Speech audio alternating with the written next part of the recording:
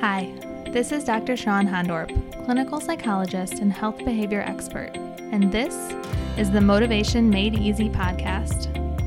Each week, I'll be bringing you science-backed information, strategies, and inspiration to master your relationship with food so that you can feel in control of your habits, respect your body, and free your mind to focus on the things in life that truly matter.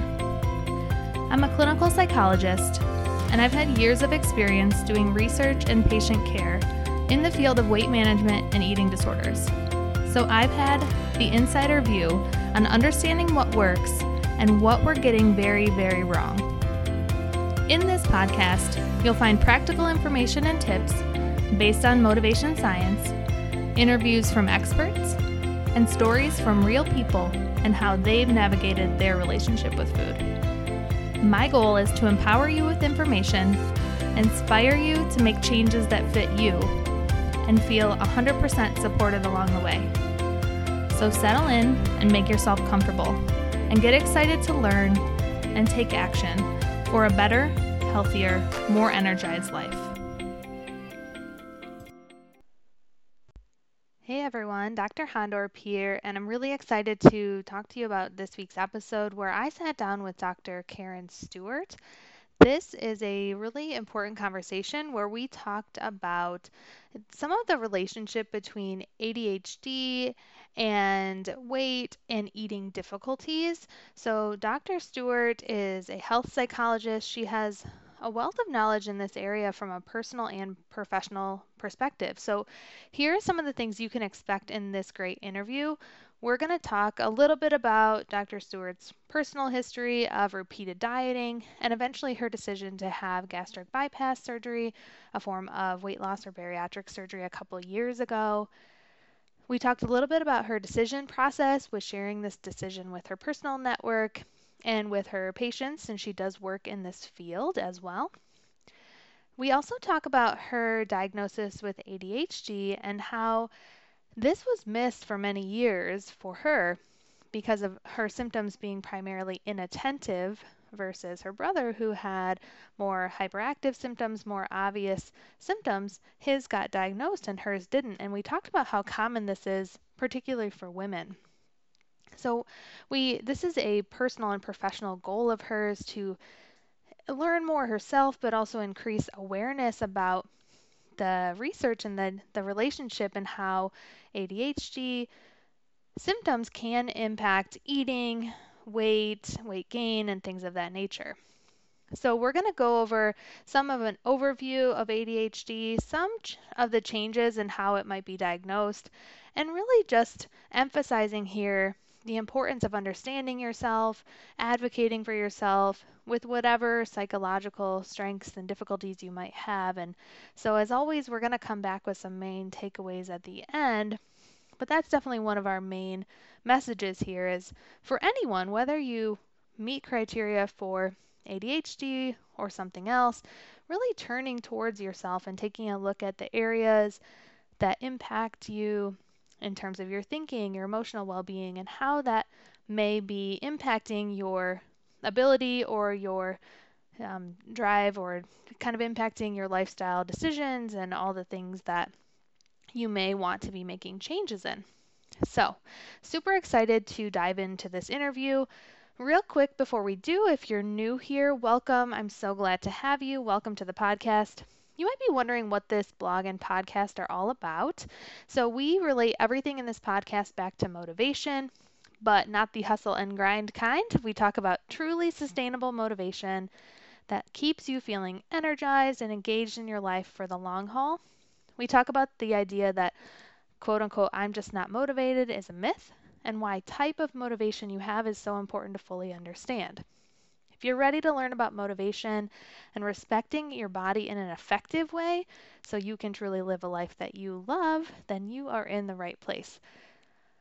Check out the motivational or foundational episodes and motivational of the podcast by going to the link in the show notes to the introduction and the first 4 episodes. There you're going to hear about the theory of motivation, self-determination theory, where kind of our roots are from. And then also make sure that if you haven't that you check out my free guide where, really what we're looking at in this podcast is helping people make internal autonomous motivation changes, right? We don't want you stuck in this ineffective diet binge cycle. But we also want you reflecting on what matters most to you. It's never too late to reflect on what matters to you, gain control of your eating, learn to respect your body, and live a life that's truly consistent with your values. But you have to take the first step, and one of the very first steps in developing truly internal, autonomous, and body respecting motivation is to clarify what matters to you. Not your mom, not your sister, not your best friend, just you. So the more you reflect on this, the more you can connect your values to your behaviors in any area, really, in a sustainable and empowered way. So grab the free guide at drhondorp.com/goals to get started with this, the process of what are my values. We walk you through that. And I promise you, you are not going to regret this. This is the number one skill that I would say everyone that I work with likes the most. It's never too late to truly start living a life that you are feeling great about and is fully consistent with the person that you want to be.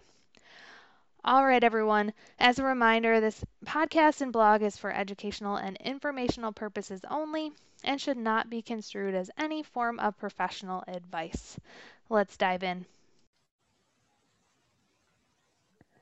All right, so today I have the pleasure of talking with Dr. Karen Stewart. Karen is a licensed clinical psychologist specializing in behavioral medicine with expertise in weight management, bariatric surgery, and the impact of mental health symptoms on efforts at lifestyle change. In particular, she's interested in the largely unrecognized impact of ADHD symptoms in adults who are struggling with healthy habits, and we're going to dive into that a lot today. Dr. Stewart has a number of peer-reviewed articles and book chapters on assessment and treatment in a range of eating and weight-related issues. She also has published in the area of integrated care and associated cost savings. Her career is focused on helping individuals realize their personal goals and also helping the larger community by advocating for healthcare system change. And I'm so excited to have her here today. She's really a wealth of knowledge. Welcome to the Motivation Made Easy podcast, Dr. Stewart. Hi there. Thanks for having me. Of course. So let's dive right in. Can you tell us a little bit more about you, your personal journey, kind of how you got to where you are today? Yeah, so I want to kind of try to do a brief version of 3 different components of that, I want to say. So how I became a psychologist, and specifically a health psychologist. I was a psychology major in undergrad, which always just felt very natural. I kind of always assumed I would go to graduate school and pursue advanced studies in that. And then my senior year of college, I had some personal experience with GI symptoms that turned out to be stress related. Although initially I didn't believe my doctor when she told me that. And it was a good 6 months later before I had a very clear connection between a stressful event and the GI symptoms. And it was, like a cramping and sometimes nausea, vomiting. It was pretty frightening symptoms. And it was happening about once a month and very upsetting symptoms sometimes. But, what was interesting to me at the time is once I clearly realized that it was anxiety and stress related, all related to, graduating college and figuring out what I was doing with my life, I never had the stomach symptoms again. I never had those symptoms again, which to me still to this day kind of blows my mind. And so it kind of got me thinking about the ways in which stress impacts our bodies, as well as the way that we, meaning healthcare providers in general, address patients when that might be the case, and how we can do a better job of helping understand, because I just felt very dismissed when my doctor said that. I didn't think she was taking me seriously.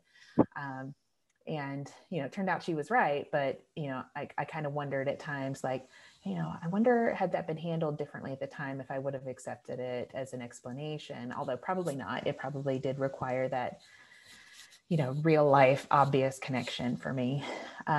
So that kind of brought me to the field of health psychology within studies of psychology. And from there, I kind of was interested in a field called psychoneuroimmunology as Such a part of cool that. field. I love it. It was so Yeah. great. And, I really thought that that's probably what I was going to study long term. And so my early research was in the areas of cancer and HIV disease. Um, but I got really kind of what's the word? I was romanced, I suppose, into the eating arena, which I'll kind of talk about that later because I think that's a later question. But so it was kind of unintentional, and it just became my place. Like it really felt like the right fit for me later on. And that's probably related to part two of my personal story of how I ended up doing what I do is, I say I got into eating and weight treatment kind of by accident, only because, my grad school classmates and I would talk about, we're doing me search, right? And we would kind of joke about that. And so Yep. having dealt with my own food and body image issues my whole life, it wasn't what I wanted to do. I didn't want to be the psychologist who's basically just studying herself for her whole life. I get that. So, yeah. So kind of the short story there is that I can recall being aware of and anxious about body size and negative outcomes that would be coming from having large body size before I ever had any body size increase, right? Like I was not in any way overweight at that age, but I know that I was aware of that concern. Looking back at pictures, I can see that I know that concern was there several years before any actual weight accumulation.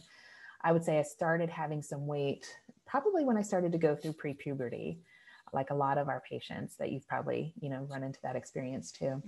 And so, I was very fortunate to grow up in a home that was, very safe, very stable, very loving. And we did have a good deal of anxiety, as I think was common in the 80s for families.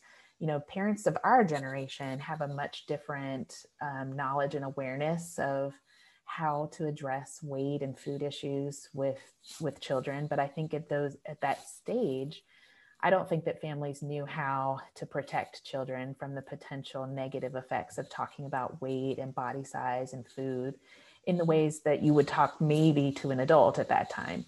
And, with talking with patients over the years, I know now that a lot of that pressure was coming from the medical establishment of, pediatricians with good intention and, concern for health were unintentionally creating some anxiety and stress around body image that we now know can contribute to some disordered eating.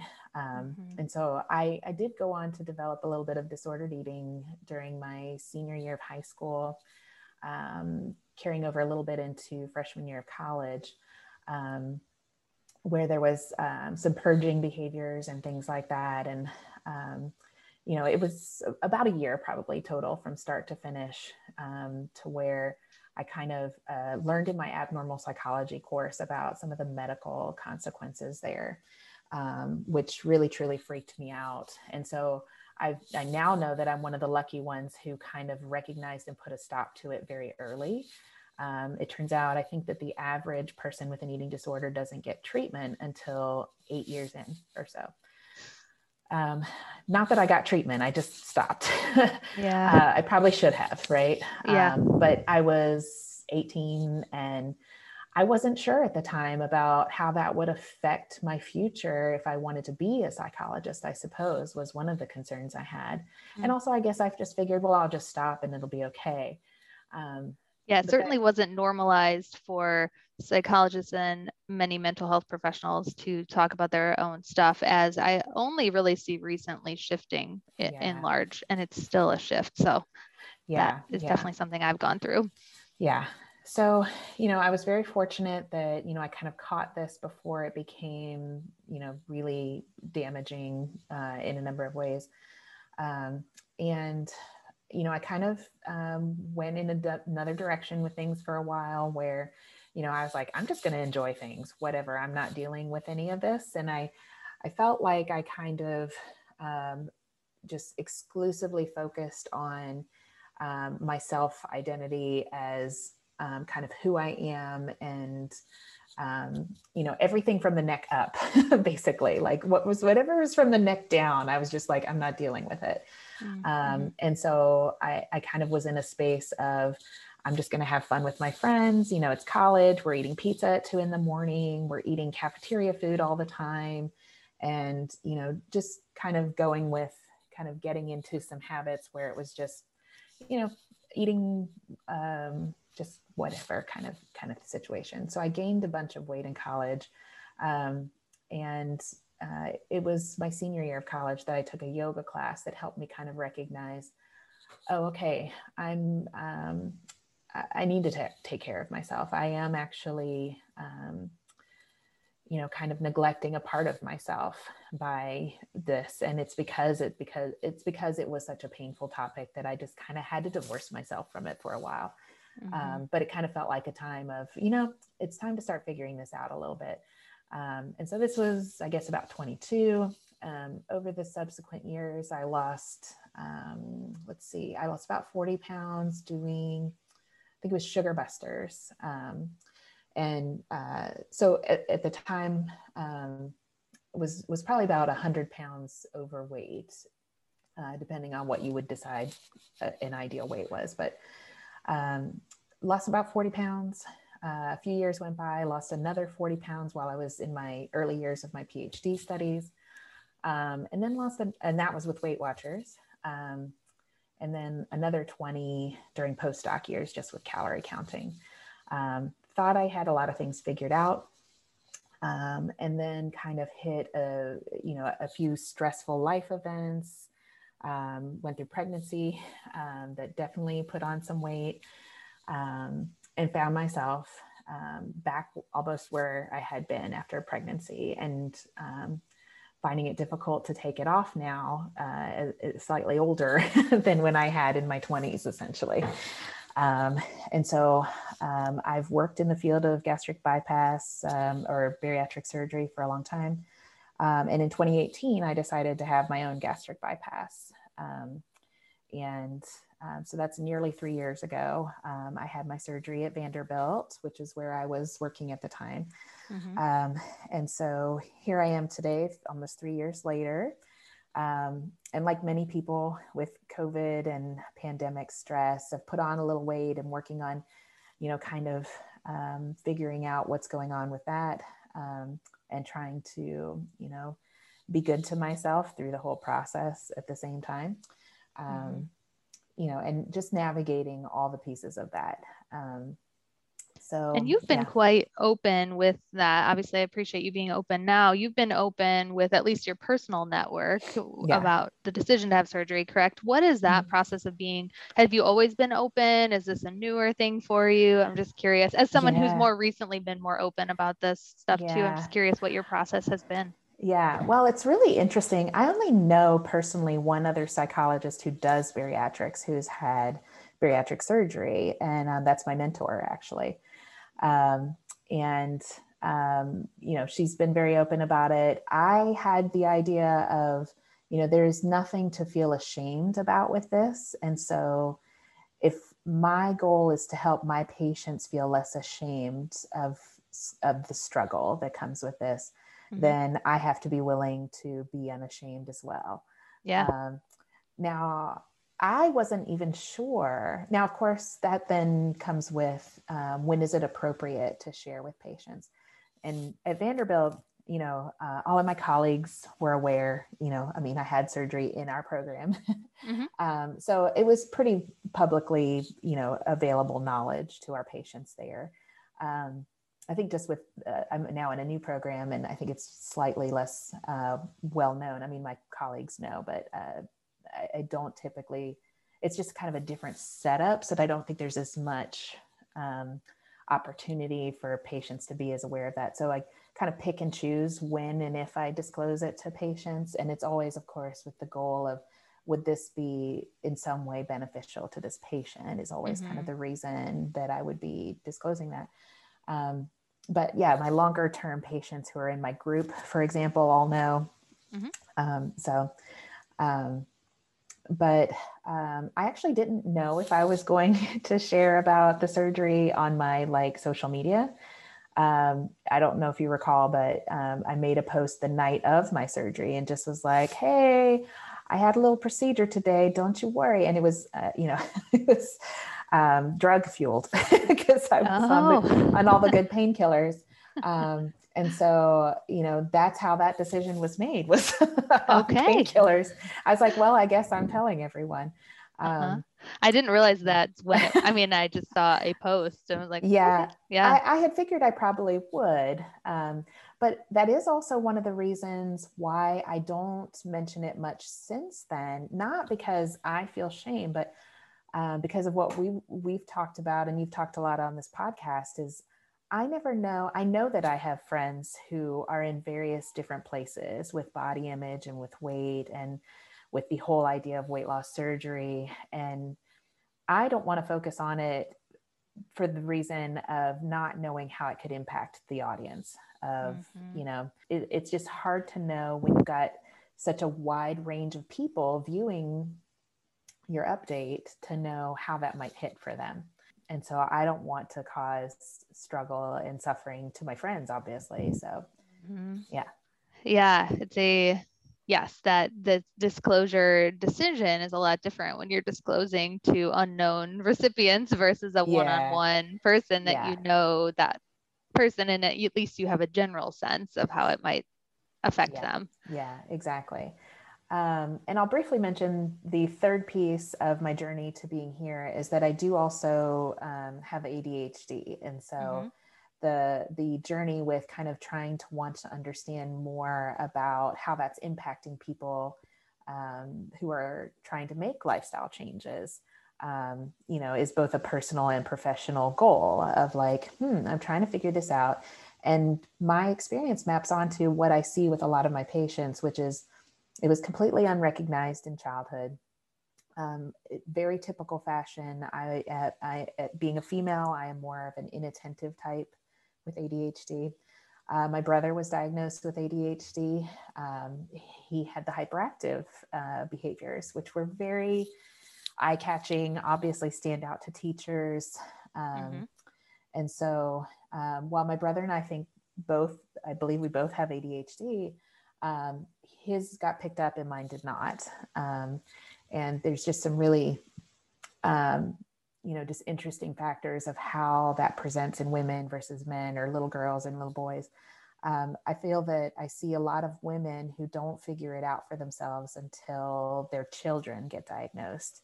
And Hmm. as they're learning about it for their child, they realize, oh my gosh, this is totally me. I've been struggling with these issues my entire life. I had no idea. Hmm. Um, so, yeah.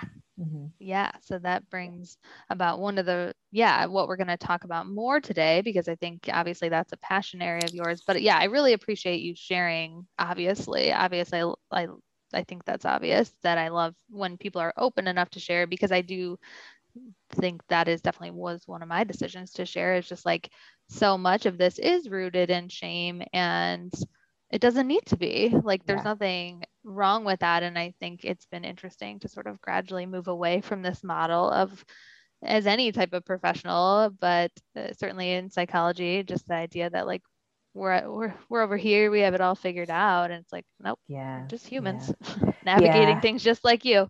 Yeah. And Yeah. yeah, so I appreciate all of that. Yeah.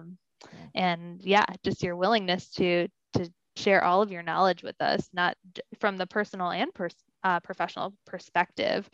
So I think let's start with just the basics of what is ADHD and Yeah. or ADD, because a lot of people have questions about the differences, right? Right. And how would someone know if they have it? Because I Right. think there's a lot of misconceptions about that. Yeah.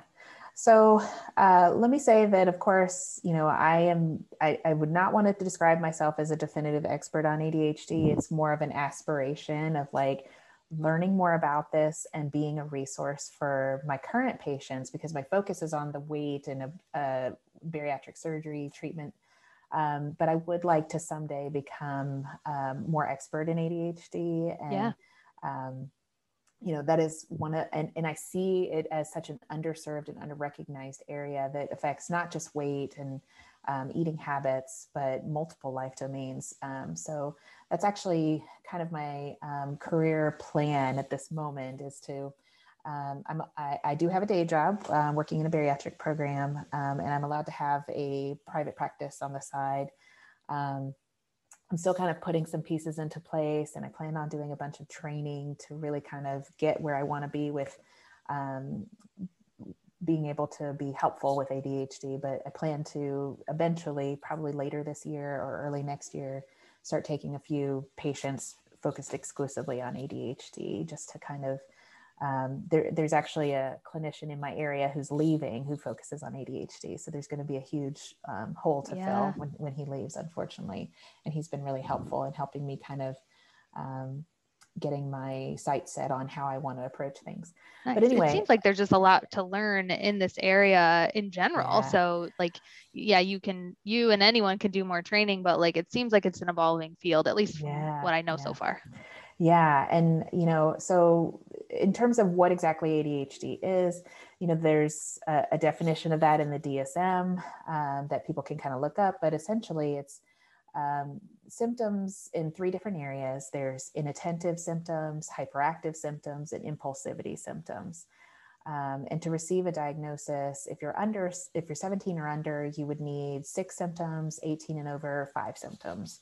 And just to name a few of the symptoms in those different areas, inattentive symptoms would include things like poor listening skills, losing, misplacing items, sidetracked, easily distracted, forgets daily activities, diminished attention span. And then hyperactive symptoms would be squirming, fidgeting, restlessness, appears to be driven by a motor, always on the go, overly talkative. Impulsive symptoms are difficulty waiting turn, interrupting, intruding into conversations, or blurting out answers. So importantly, those are all behaviors and characteristics that most humans experience on some level, but it's important that for this to be a diagnosable condition, it would need to be on a scale that's out of proportion with, developmental goals at that stage, as well as causing distress or dysfunction in some sort of way. And these symptoms can cause problems in lots of areas like school or work performance, difficulties in regulating emotions, difficulties in regulating behavior. They can interfere with relationships, contribute to symptoms of anxiety and depression, can cause low self-esteem. We know that kids with ADHD experience greater rates of peer rejection. And so there's kind of a lot of things that can be going on for a child or an adult that's dealing with ADHD symptoms. Yeah, and there's really like what strikes me as you're talking is there's just a whole lot of different symptoms people can have. Like you said, with you and your brother, very different presentations, and I've been hearing like there's just a lot of different types, right? And that's people are trying to sort of type it. It seems like in the field. Yeah. Well, and I think it's also important to kind of zoom out and realize that it's a lot larger than just that checklist of symptoms, right? Mm-hmm. Where and it can be helpful to think of it from the perspective of what's driving those symptoms and those behaviors, where, I like to think of it as ADHD is not truly a deficit of attention. It's actually a neurologically driven difficulty in directing attention. Mm-hmm. So this can sometimes actually result in things like hyperfocus, right? Which isn't directly mentioned in the diagnostic criteria, but it's definitely, can be a part of the syndrome. Can it be sort of potentially honed as a superpower at times, right? Like some people can sort of learn to work with and maybe you're going to speak more to this, but yes. Yeah. Yes, absolutely. I don't know that I would have finished my dissertation without hyperfocus. And I've heard people describe it as both highly reinforcing experience and deeply painful experience. Like it can be very difficult. And I actually really did have a hard time with my dissertation because I think at the time, because I wasn't as fully aware of the ADHD at that time. I think I thought it was more anxiety, and that I was kind of getting caught in an OCD loop, but I was checking things. I was very fearful of making mistakes. Um, and I focused on it more than I needed to, and it took a lot longer than it needed to.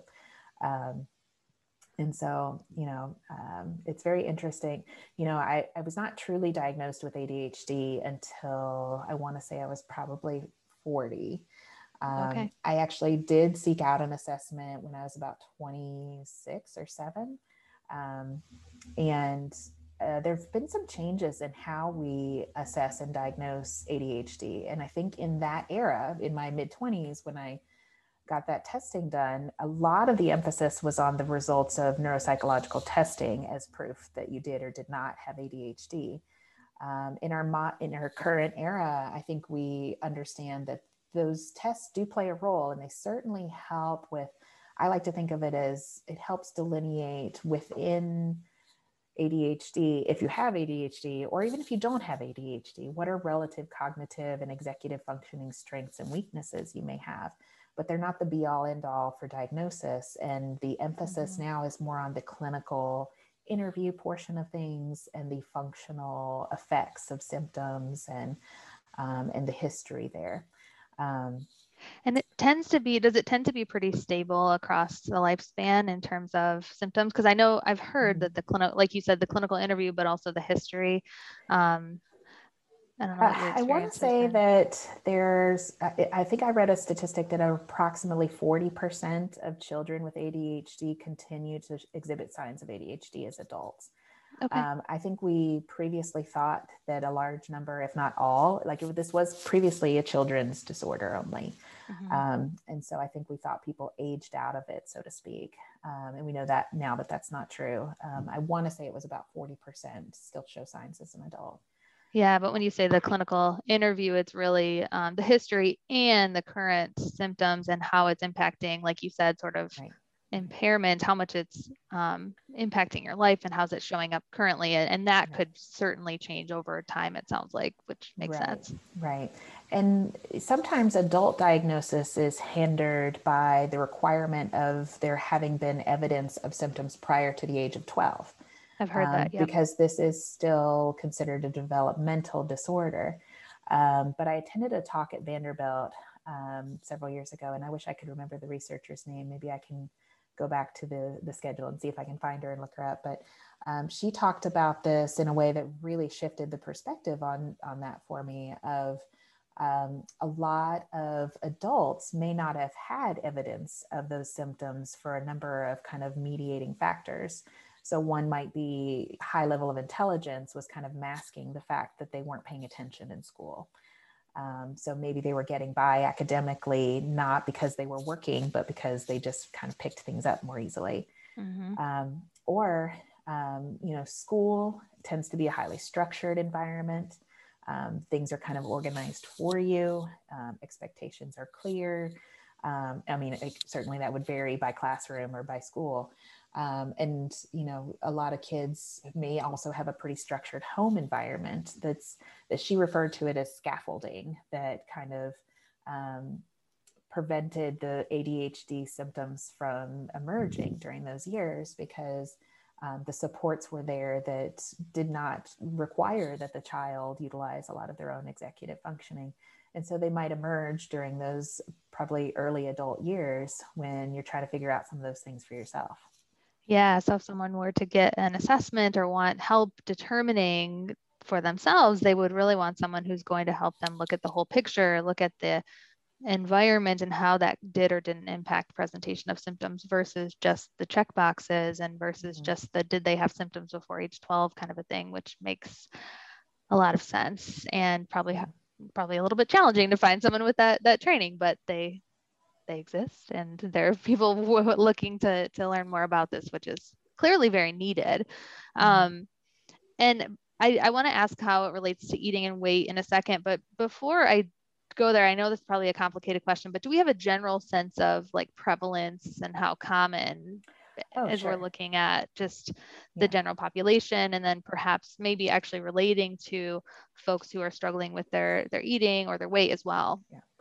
So the estimates of prevalence in the general American adult population is around 4.4% ish. That would meet And criteria. Yep. yeah, and globally, the estimates are fairly similar. Okay.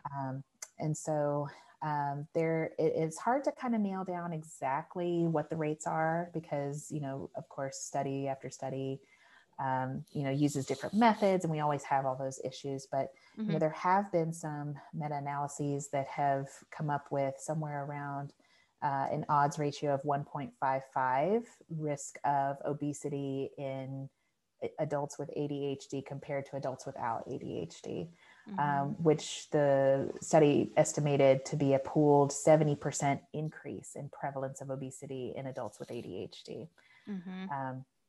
So, the precise amount of increase is, maybe there's some wiggle room there, but it seems fairly well established that there is an increased rate of obesity among adults with ADHD.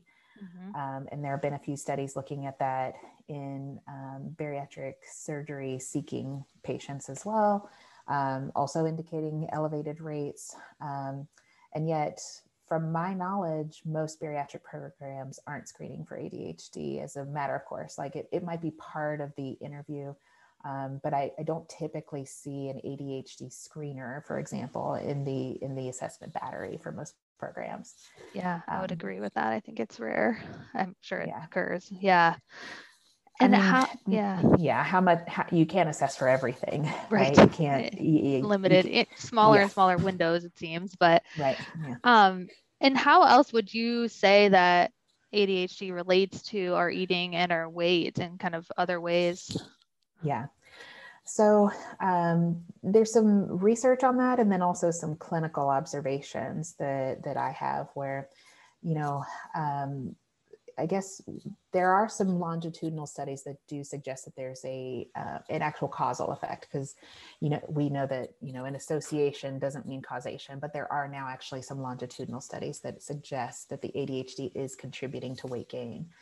And so one study kind of parsed it into people who have, very high rates of ADHD symptoms, tend to engage in more hedonic eating. And there are also other kinds of problematic eating that occurs in people with ADHD. So there's greater rates of binge eating, greater rates of emotional eating, greater rates of endorsement of food addiction, and all sorts of kind of different pathways and eating struggles that people may be going through that are associated with ADHD and might be related to some of those symptoms.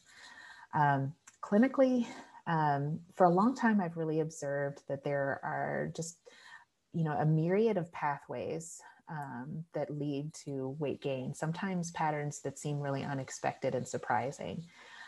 Something that I observed quite a bit and have questioned and just wondered for a long time of like, why do I see this so often, is people who only eat one time per day. Coming to bariatric surgery with a pattern of skipping breakfast, skipping lunch, and eating one fairly large meal for dinner. May or may not be binge eating, in many cases it's not even binge eating, but it's just I've gotten into this routine of eating one meal per day. And there's even a number of pathways to that. For some people, that is an expression of some disordered eating that has maybe evolved over time into this routine. But in some cases, it's a disorganization piece. Sometimes people kind of wake up and they don't have a plan and they're launched into their day and it's midday before they even think about food.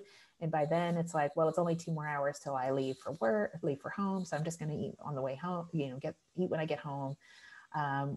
Which often leaves you excessively hungry and feeling deprived and depleted, unable to come up with a good plan, much less execute a plan, which leads to a lot of convenience foods, fast food, things like that, ordering out. So I do see a lot of pieces of that. And not that every person who has trouble organizing has ADHD, but that's just one potential pathway, of course. Right. Yeah, that's definitely a common presentation, whether or not it's like the one meal a day presentation, pretty common. And yeah. And, if you think about it, ADHD fundamentally is a problem of executive functioning, where this is the series of planning, organization, and follow through that is more difficult for someone with ADHD. And so if you think about healthy eating, it certainly requires those skills. So I think that becomes a component of this as well. Another issue that I see that I think is maybe happening for both people with and without ADHD, but I think ADHD could be contributing, is when I am kind of asking people questions about emotional eating, boredom is far and away the number one endorsed emotional trigger for eating. And so boredom, we know, is more commonly experienced by people with ADHD. And I kind of interpret that as, the ADHD brain we know has reduced available dopamine in the system. And so I kind of think of boredom as kind of the brain is currently in a suboptimal state of arousal, and it's seeking arousal. And food can become one of many ways that the brain seeks that optimal arousal. And so boredom could be a pathway for ADHDers to problems in eating and weight. So, and then there's emotional eating, more generally speaking.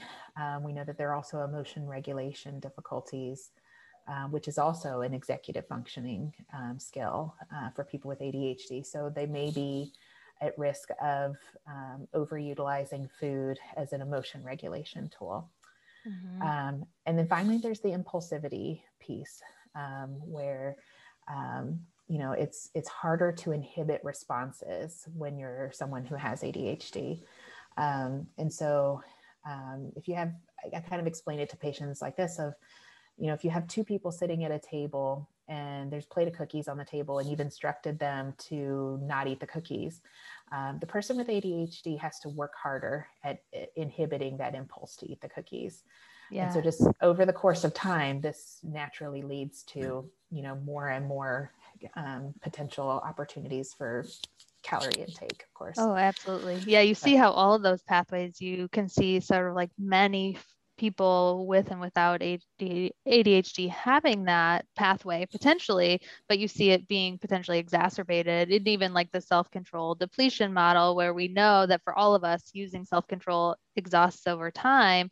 But if you're using more, right? Like if you have with this diagnosis, potentially you're having that stronger pull automatically, and that's exacerbated by maybe an imposition of a diet or this feeling of I shouldn't, and then so that's really interesting and helpful to kind of lay it out. So just kind of, it's like an underlying factor that could amplify all these things that are already challenging to deal with. I mean, I struggle to deal with the planning aspects of healthy eating to this day, and maybe one day I'll get it figured out, but it's a challenge, and yet it's an amplified challenge is sort of what I'm hearing. Yeah, definitely. What would you say is your favorite thing to help people understand with regards to this topic? And what are some, like, because I know that you have like a strong passion for this, and I'd love to hear sort of like what you like to help people understand in these areas that can sort of empower them. Yeah, I guess for me, what is so appealing about health psychology is the opportunity to engage with someone who maybe never in their life would have otherwise met with any mental health professional, and being able to show them the practical benefits of attending to their mental health. And I like to try to lay it out fairly concretely to them of how their symptoms might impact them in reaching their goals. And my goal with the bariatric evaluation actually is to engage them in that process with me so that they'll be willing to work with me in helping to, kind of learn some things that might help them with those symptoms. And also just the self-compassion piece of that, of like, people have often been very, very hard on themselves about these things. And like with ADHD, people often feel like, well, if I would just try harder, or I'm just so lazy. These are some of the like really negative, self-critical thoughts that people with ADHD often are having. Mm-hmm. And to really understand that, you're not alone in this experience, and that this is a thing that, this is how it's affecting you. And here's some practical strategies that could help you make it better. I Mm-hmm. like being able to provide some hope in that area. Yeah, I love that. What are some of the major problems you're seeing in the healthcare settings with regards to how we approach some of these concerns? Yeah, it's really that we're too siloed in our approach to things, which I think is a larger problem in healthcare on so many other issues as well. But Mm-hmm. I don't expect my medical colleagues to have the depth of understanding of ADHD that I do. In fact, your average mental health professional doesn't even understand ADHD on this level. Looking back, I don't believe, I was an adult trainee, like I was trained to work with adults. And so I can probably count on one hand the number of times that ADHD came up in my graduate studies at all. Not much for me at all. No. Absolutely. Mm-hmm. And so, it's not nearly as central to our thinking of mental health as anxiety and depression, and other, kind of more commonly seen disorders. And yet I think we really greatly underestimate its impact on people's health and well-being. But anyway, getting back to the healthcare question of, I don't expect my medical colleagues to be able to address that. But I would like to see multidisciplinary care in nearly every medical setting, because I think for exactly that reason of, like, you can't expect, be like asking me to be an expert at chemotherapy. Well, no, Mm-hmm. that's not Yeah. a good idea.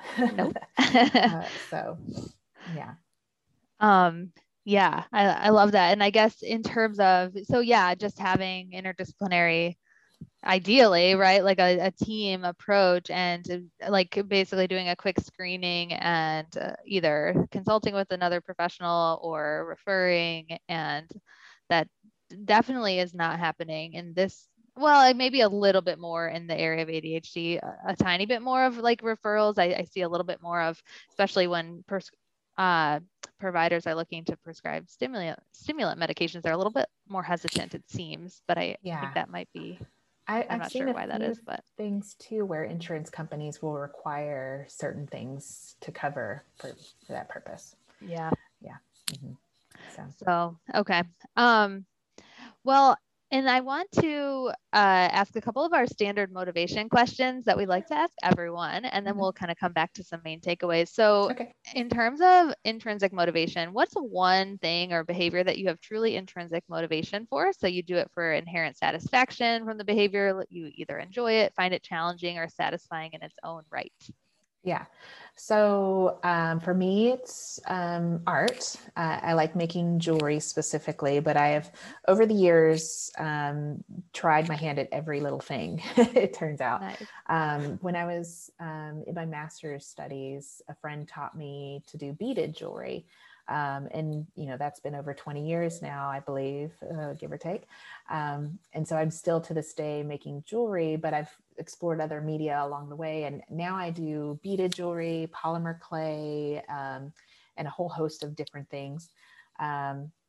And I also really loved pottery classes, working with ceramics. That was really excellent.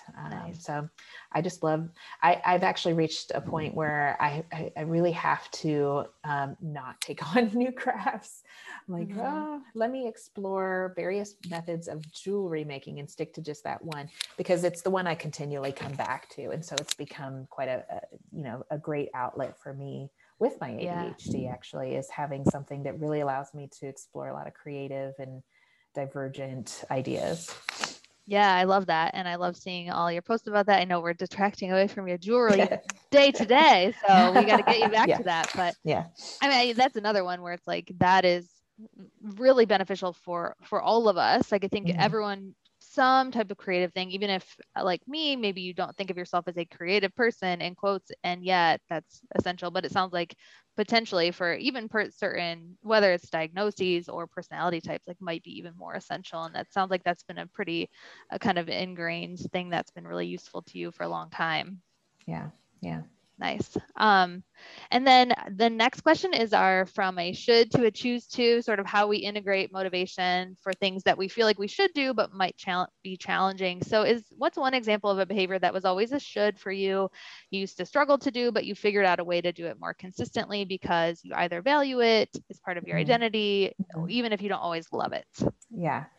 So this is kind of a mixed answer where exercise would be sometimes intrinsic and sometimes not. It depended on what it was, right? Mm-hmm. Running was the one thing I truly had intrinsic motivation for. And I think because it was so helpful with my ADHD and with the anxiety I experienced as a result of the ADHD, it was Mm-hmm. just such a very peaceful and calming experience and required minimal planning. Yep. Just put your shoes on and go. I do also enjoy other activities like biking, but biking is a kind of a tool intensive and maintenance intensive sport. You really have to know how to take care of your bike to do it well. But basically, if exercise isn't truly rewarding like that, then I struggle to implement it.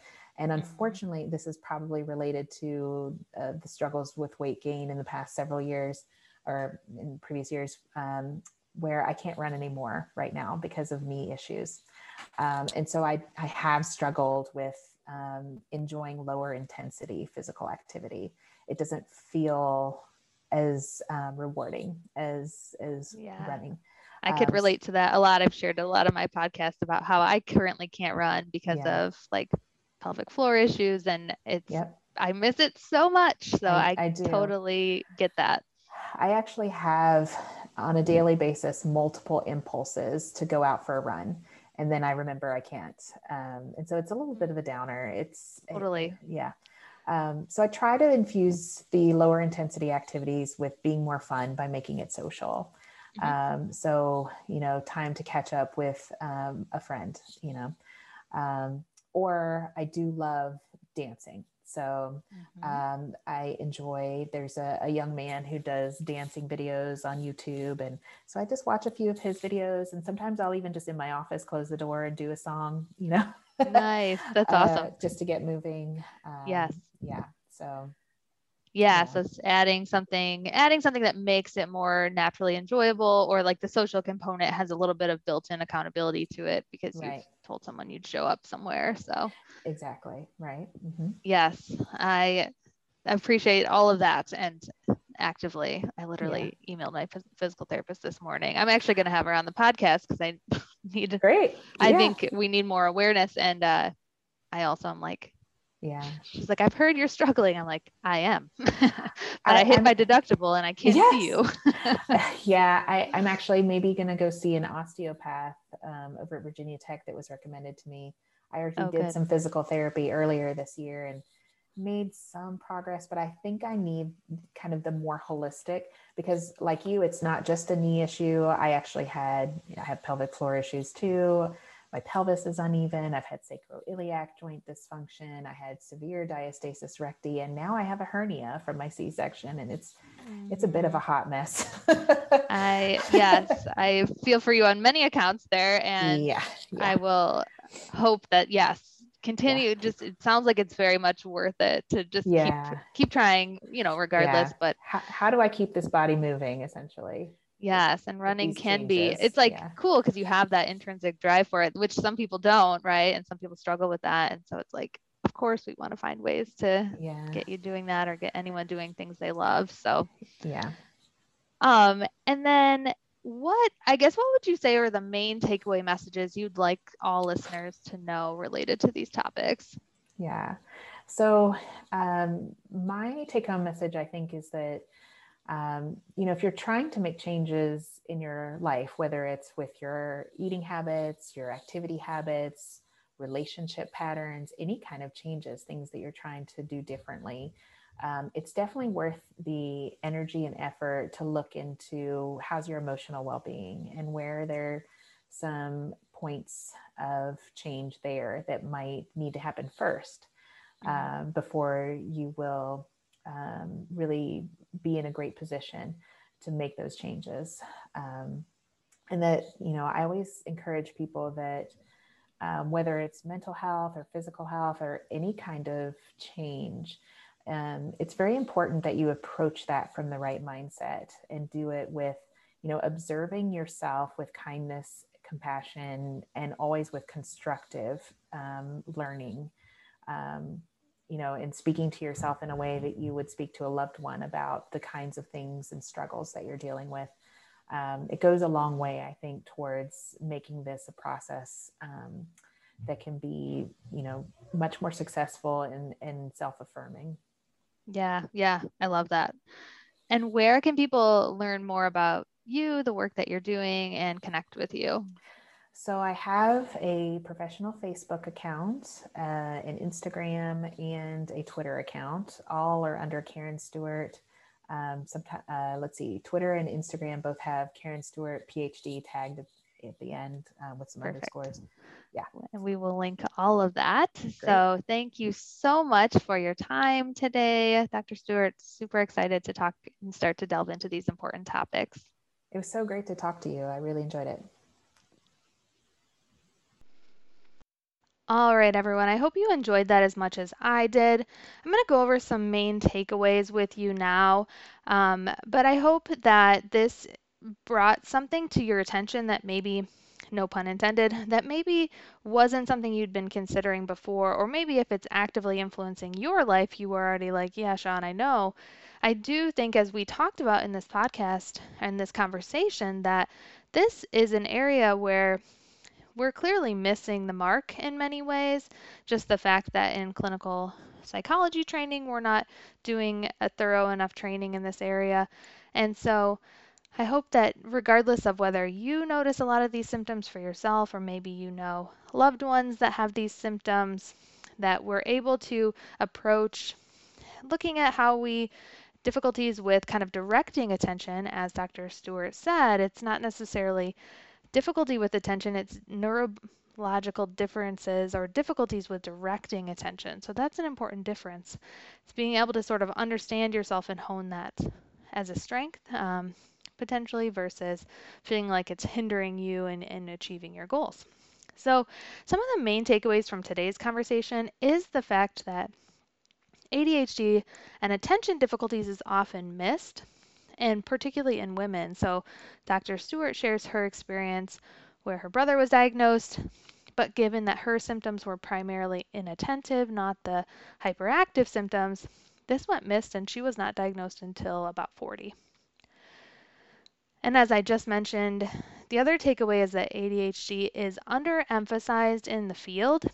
So this is not something that we are routinely trained on or routinely screening for in general, and this can have a problem when people assume that it's anxiety or another concern when really it could be undiagnosed and unaddressed ADHD symptoms.